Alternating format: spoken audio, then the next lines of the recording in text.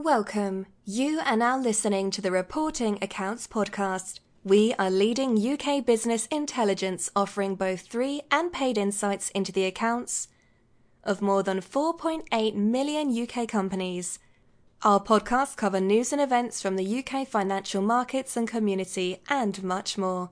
Visit our website at www.reportingaccounts.com. And now over to your host for today's podcast, Adrian Lawrence, our resident in-house finance professional. Hello and welcome to today's podcast. Today I'm talking about Dyson, the vacuum cleaning company. It's been in the news today seeking £200 million of damages from the European Community Commission in a dispute about energy usage from vacuum cleaners. The basis of the case is that energy ratings were given by Europe to different designs of vacuum cleaners.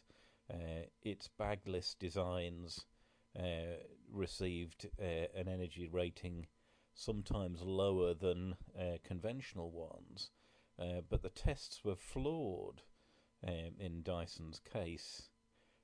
Because the conventional vacuums were measured without their bags, so their energy usage were often very low, but in real use the bag fills and it takes a lot more energy to work efficiently, whereas Dyson's bagless vacuum cleaner designs just use a steady amount of energy all of the time. Initially, Dyson lost the case, but won on appeal, and now its case is that it's entitled to damages of £200 million because consumers were misled, and there's some evidence to support that in that the European Court annulled the regulations concerned.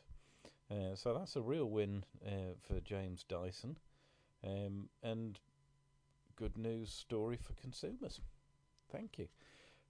Please consider using our service, www.reportingaccounts.com. We have information and narrative on more than 4.8 million UK companies.